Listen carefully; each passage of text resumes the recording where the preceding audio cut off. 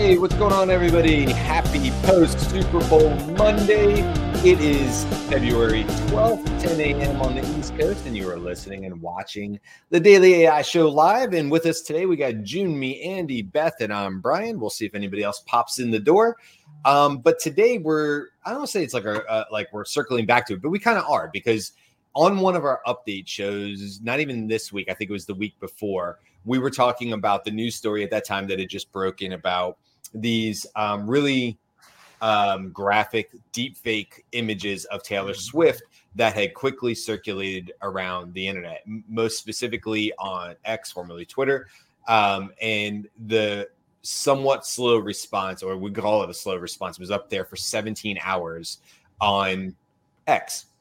And then there was some, we can get into what happened after that and everything else. But we talked about it on the news show, on our regular Wednesday show. But even as we were talking about it, we're like, this is not okay to just give it 5 minutes in between a bunch of other news stories. And so we all kind of collectively agreed at that time, hey, we're going to come back to this. So that's what today's show is about.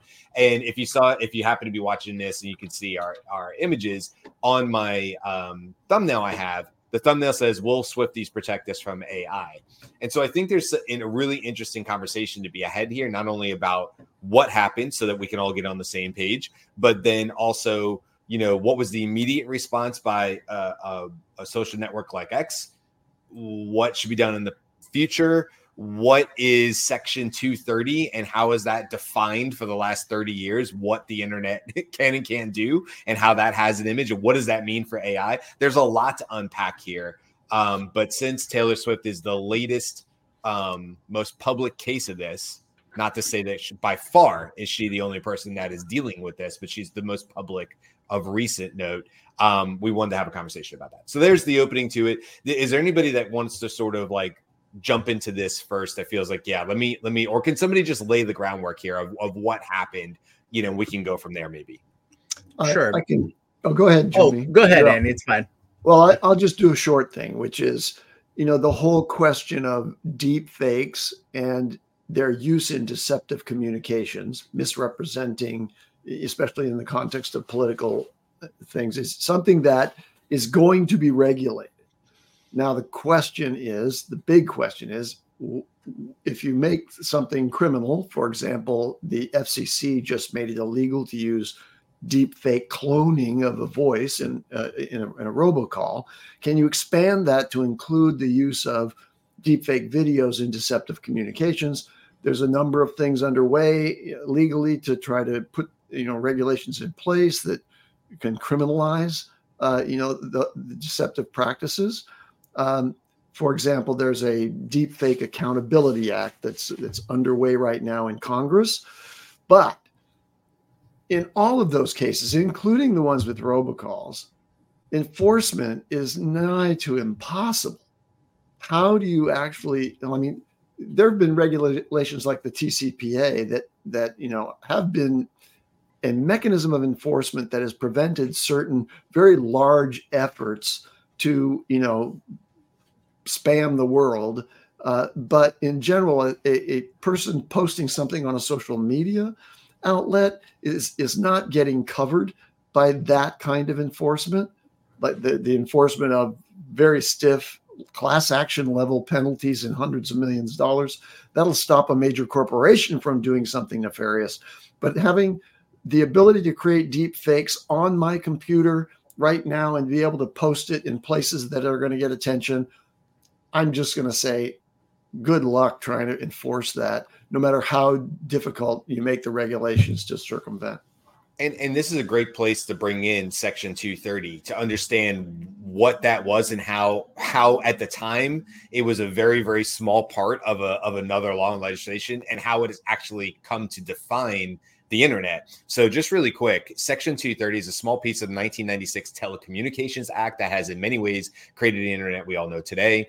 The first part states, quote, "No provider or user of an interactive computer service shall be treated as the publisher or speaker of any information provided by another information content provider." Now that's sort of wordy, but basically what it did is it protects websites from what users put on there. In other words, it it allows the website to say, hey, there's no way we can be responsible for every single user that posts stuff. Now, this is 1996 that this came out, and it's still a huge part of the way the internet is run today.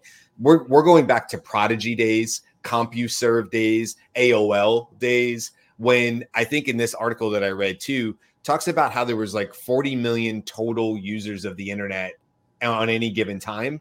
And it said, for reference, something like Snapchat currently has 240 active users at any good million at any given time. So just to show how small the internet was at the time this came out and how it wasn't even really considered to be a huge deal. But now, if we take this all the way today, Twitter's, Facebook's, whatever, they're protected under law from saying, hey, we had nefarious users or whatever put these deepfake images out there, and we're not responsible for what our users are posting, which, back to your point, Andy, well, does make it very hard if any user anywhere can do it and they're not raising their hands and say, hey, it was me. So like, how do you handle this? And I think, you know, I don't know, Beth, if you want to jump in here or give your opinions, but like, how do we, if that's the case, and that's the law of the land that's going to stay, and there's some real questions right now about whether Section 230 applies to AI or not, but we can hold there for a second. But if that's not the case, if we can't stop the user, and I agree, how would you police that? Then what do we need to do from the side of sites like X, Facebook, all the subsidiaries of Meta, yada, yada, yada, to hold them accountable to not leave images like this up of Taylor Swift or anybody. I don't care if they're famous or not. It doesn't matter. For 17 hours, where it was shared on average 45 million times. And these weren't just, you know, bad images. These were also like violent images, from what I understand, that depicted things in the NFL and you know, images of blood and da-da-da. Like, these were serious. I mean, I haven't seen them, obviously, but these are serious images from what I understand. You know, what can we do? And do you think, Beth, from that side of things, or whatever your opinions? Well, I think that what needs to be taken into consideration, and I'm not sure this points us to what we can do, but understanding that is part of social media's business model. Social media makes money by eyeballs coming to their platform and engaging in long periods of time, right? And so Twitter, had both an incentive to encourage this and no accountability to take it off, right? The reason that they took it off is because Swifties are a powerful force. And that's amazing. And yay to all the Swifties I love. But also that's a huge use case, but a small use case, right? Like, everybody doesn't have a Swiftie nation to be able to protect them. Yeah. So I think it's a larger question. And honestly, I think it's a little bit more of a media literacy thing. But with salacious images, it is that sort of taps into another part, right? So when we're talking about deep fakes in terms of politics or that kind of thing, then you're looking at like, okay, so how do we? What is the who benefits from this being posted? Who, right? Like verifying whether it's real or not. I don't think there was an assumption that these were real. They were just awful. And Twitter doesn't, I mean, Elon is kind of into the fact that X can go awful sometimes, but also they don't have an incentive for that. But here's the thing, and this is what my question to you guys. I don't have the answers, by the way. I'm not coming into this with answers. It's an interesting conversation to have and very serious. But collectively, as a nation, we have agreed that there's no situation where child pornography is acceptable across the board. It is a federal crime to do that. And we don't there's built-in filters and things like this for child pornography so that child pornography doesn't get shared 45 million times and doesn't get taken down for 17 hours. That's a serious offense. And if I'm not mistaken, that's not protected by Twitter could definitely get in serious trouble for something like that.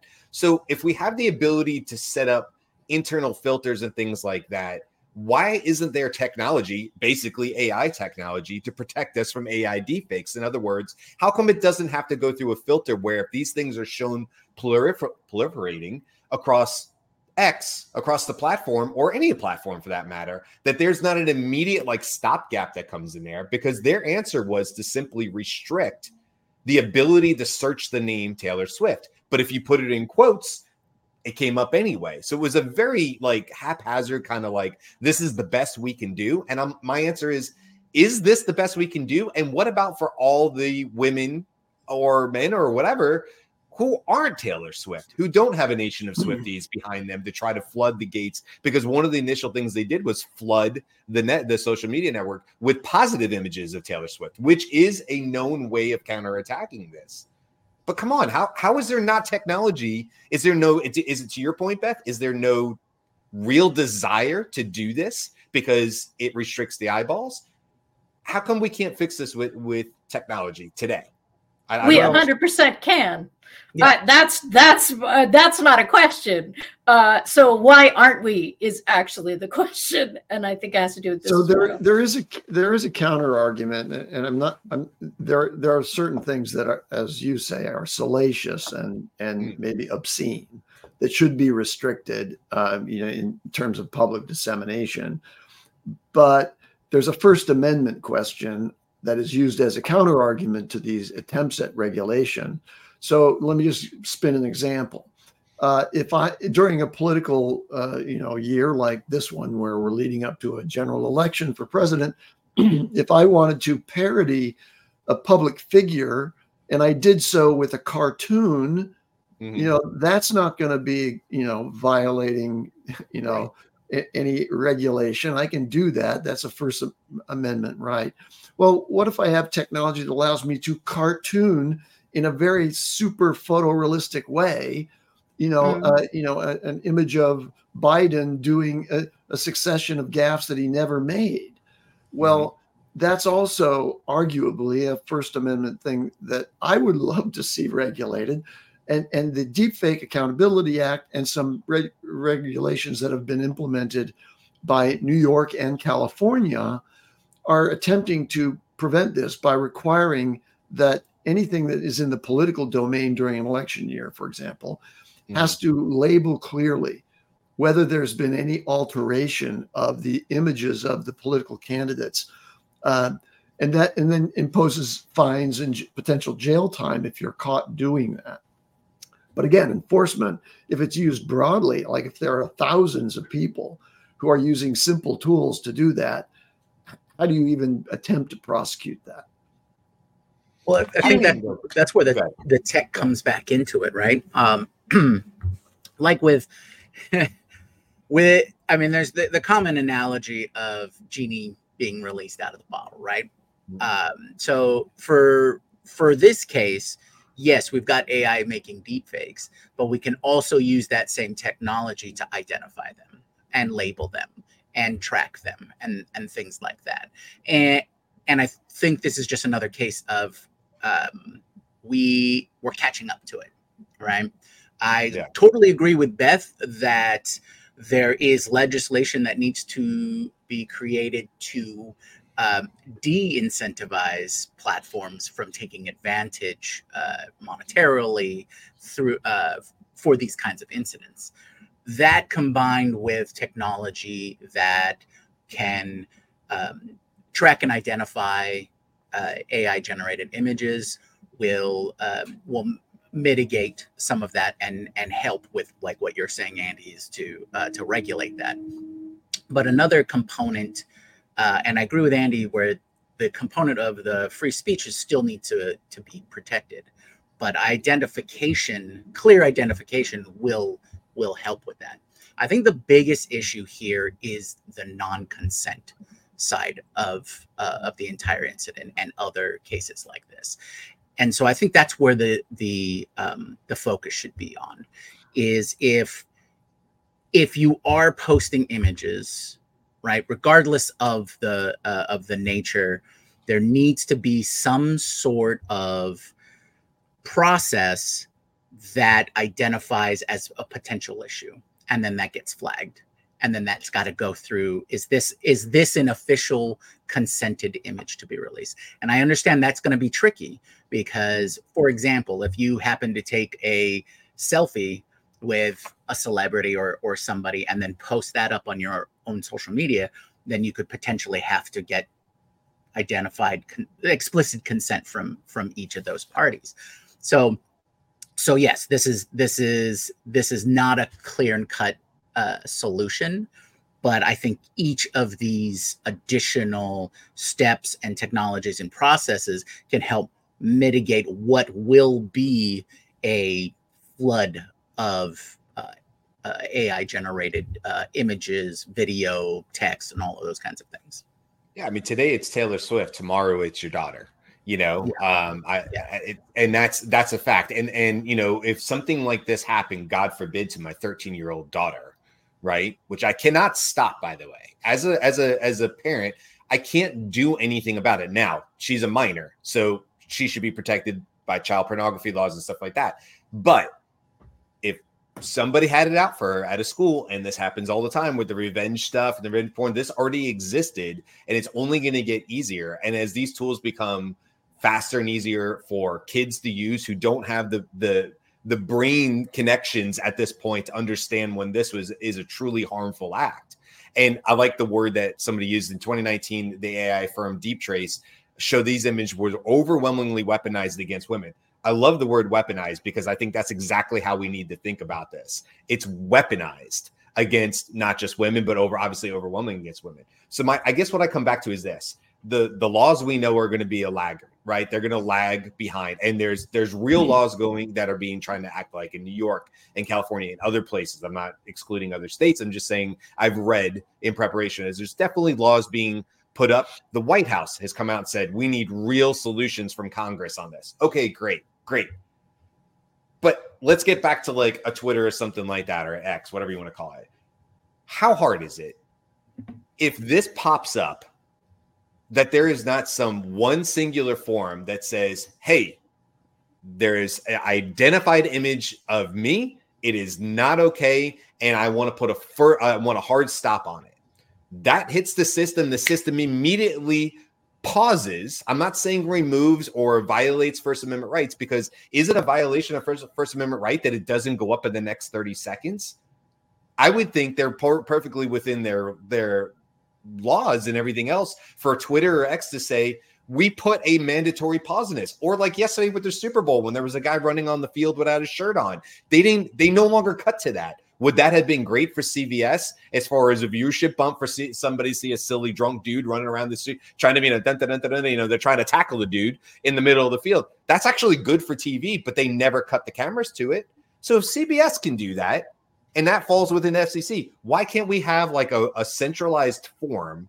And let's go even one further. One centralized website that immediately goes out to the main players. At least get the big ones. We can't get all of them, but get some of the big ones who collectively agree that, hey, if this comes through and somebody puts like there's a threshold, let's say, of this is reported, whatever, the Swifties came and they said, stop, this is obviously a problem, that it's not just paused, then put it through whatever regulations and system it has to go. And if it's deemed afterwards that it does not violate, then let them go on through. But why wait? I hear you in this. Like your feeling as a parent about how much this could impact your family's life is absolutely coming through here. And you can spend $9 on Twitter and get verified as a person, right? People get hacked all the time. Let me introduce you to America, where everyone agrees is not something that happens very often. And so like putting something into place that everyone agreed to that had a central authority would, in this particular political climate, country climate, be very difficult, I believe. It seems interesting to me that we can't agree that something like that isn't in fact a weaponized attack against women or men, but since it's overwhelmingly women. It absolutely is. And let me just say one more thing. Sorry, Andy. What we are talking about is punishment, not prevention. none of what we're talking about. I mean, what you're asking for, Brian, is a preventative measure, or at least an early intervention measure. But earlier the laws than that are happening are punishment. This is not something that those kinds of situations are looking to prevent. Andy, I interrupted. Yeah. Sorry. No, I was attempting to interrupt you, and failed well. So I just wanted to mention that the Deepfake Accountability Act has, and I don't know the actual terms of the provision, but it has a provision in there for digital content provenance technology. And this is the idea that anytime I post anything up on the web, because of my account on that social media, it's clear. And that image that I put up there is marked as having come originally from me. Mm-hmm. That's the whole idea of digital provenance. Well, where do these things come from? And how can we easily and rapidly trace what, when this, explosion happened for Taylor Swift, like who was the person who put that thing up there first? And there are probably ways that this got copied from 4chan or other sites that, don't have digital provenance. But the Deepfakes Accountability Act may require that many of these things start to identify the original source of any such piece of digital content. There's also a provision to establish an information sharing program to help prevent the malicious spread of something. So when it starts to kind of go wild and viral, there's an information network. Again, I'm not sure how technologically this can happen, but it's jumping from X to Y and several other websites out there. But there's this agreed upon collaboration among all the social media companies, presumably, if this is put into law, that they would share information about something that looks to be suspicious and is catching fire. Mm. Yeah, I think it comes down to is incentivizing, in this case, X, incentivizing these companies to take the steps that they need to, right? And like you said, Beth, right now it's punishment, right? I'm assuming the legislation going towards the punishment angle is to incentivize the companies to come up with their own solutions. Is that enough? I think that's another big question. I don't think that's enough. Are we walking a tightrope here? Yes, but something must be done, right? And so I think we've identified possible pathways, things that are being done, technologies that could be developed. I really like the digital provenance angle there. I think that'll be a huge piece of the larger puzzle as we catch up to handling incidents like these. I was just looking too at the Deepfake Accountability Act because I wasn't as familiar about when it came up. Perplexity said 2023, but that's incorrect because I'm looking at the Congress.gov site, and it was introduced by Representative Yvette Clarke, Democrat out of New York, on 4/8/21. And this is not the first round that they tried to push it through. Yeah, the 2023 version has been updated. Yeah, correct. Yeah. And it would have to be, right? Like that's the crazy thing. Like, okay, 4/8/21. So we're looking at roughly 3 years ago, a little less shy of 3 years ago. And the reality is we have a show here talking about these conversations because 3 years is entirely too long when it comes to AI and the speed at which it moves. And so AI is moving so fast that even under, like, if it was a normal situation, we would have lagging laws to it. But the fact of the matter is we're not even close. By the time that they can get, and to your point, Beth, obviously getting agreement is a whole other issue in our political climate right now on the Democrats, Republicans. But I have to believe whether Democrat, Republican, or whatever, at least in the United States, this is something that I feel like the nation should be able to collectively. This is not gun law. This is not other things that are politically motivated. And I'm all for, consensual representation of it and nudity in certain cases or whatever. I'm not prude in that way, and there's reasons that should exist and how it exists. But when it comes to stuff like this, where it is in fact weaponized, and the full intent is to fully harm somebody like a Taylor Swift or a non-famous person, a non-billionaire, right? But this is a billionaire. She just recently became a billionaire, so a large figure in our public eye. It seems crazy to me that we can't come together and put some stopgaps in place that say, you know what, AI is moving so fast that we need more time to dig into this and figure it out. In the meantime, this is what we're going to do about it.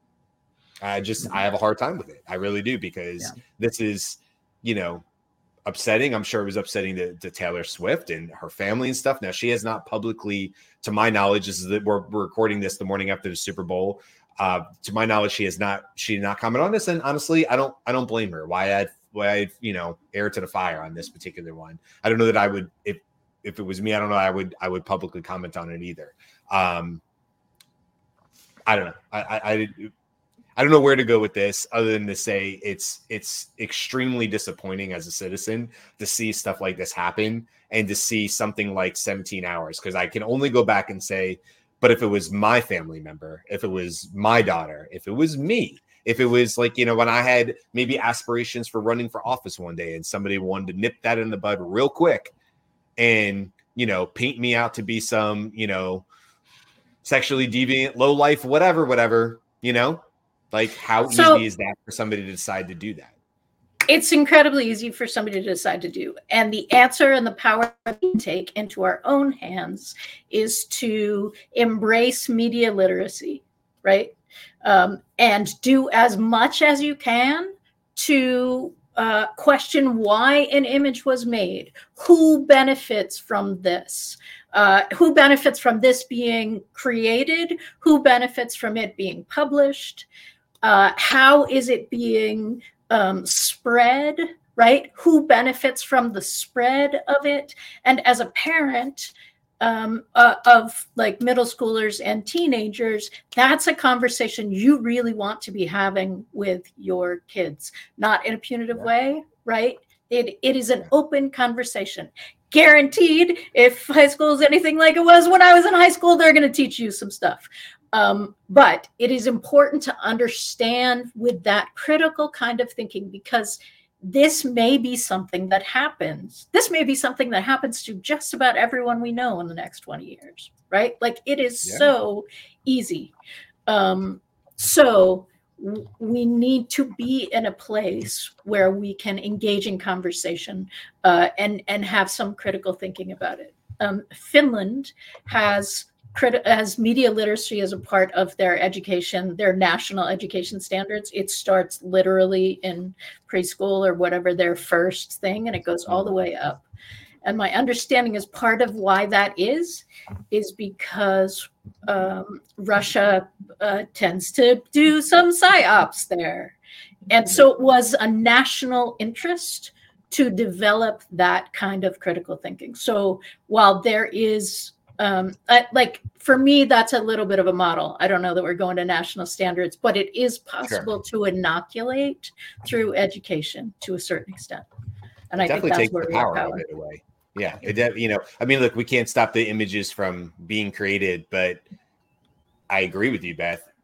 If the public education literacy is there for people to go, that's unfortunate. I wish it didn't exist, but I also immediately know what that is, and I give no value to that. But at the same time, there should also be some sort of, I feel like, response to, oh, okay, I was on X and I saw it. I can't really stop that if I'm scrolling through. Like it could just literally show up in my feed, but it is 100% up to me on whether I reshare that. Oh, absolutely. And I continue the problem. And then you stop and report it, right? There is a report feature on X. Yeah. Yeah. I don't know. I guess that's the case. Like, there's that part of it too, which is that I may not be able to stop myself from seeing it, but I certainly don't have to propagate and make it worse, right, by sharing it or whatever the case is. And I don't know. Yeah, I think it's a this is just the tip of the iceberg, and that's, you know, perhaps the scary part of it. I mean, we certainly talk about all the, you know, wonderful things that we feel like AI is going to bring to our society and the problems it's going to solve. We've talked about cancer, and we've talked about all these amazing things that we feel like AI can be a part of the solution to. I'm on the camp of feeling like this is an AI problem that also has an AI solution. You know, and Jimmy, you kind of mentioned that too. I definitely think this is doable. I think there's ways to identify very quickly through scanning the image. If we can create images, we can reverse engineer this. It already exists to quickly identify these images and put a stop on it until it can be independently verified, the human in the loop, which we talk about all the time, and then decide whether it should continue to grow on a platform or whatever. That's my take on it. Any last thoughts on this one, guys? No, I think we're just, you know, this is the tip of the iceberg, and we need to keep an eye on this and make forward progress. Well, just one last thought in terms of coming back to a business case and a use case.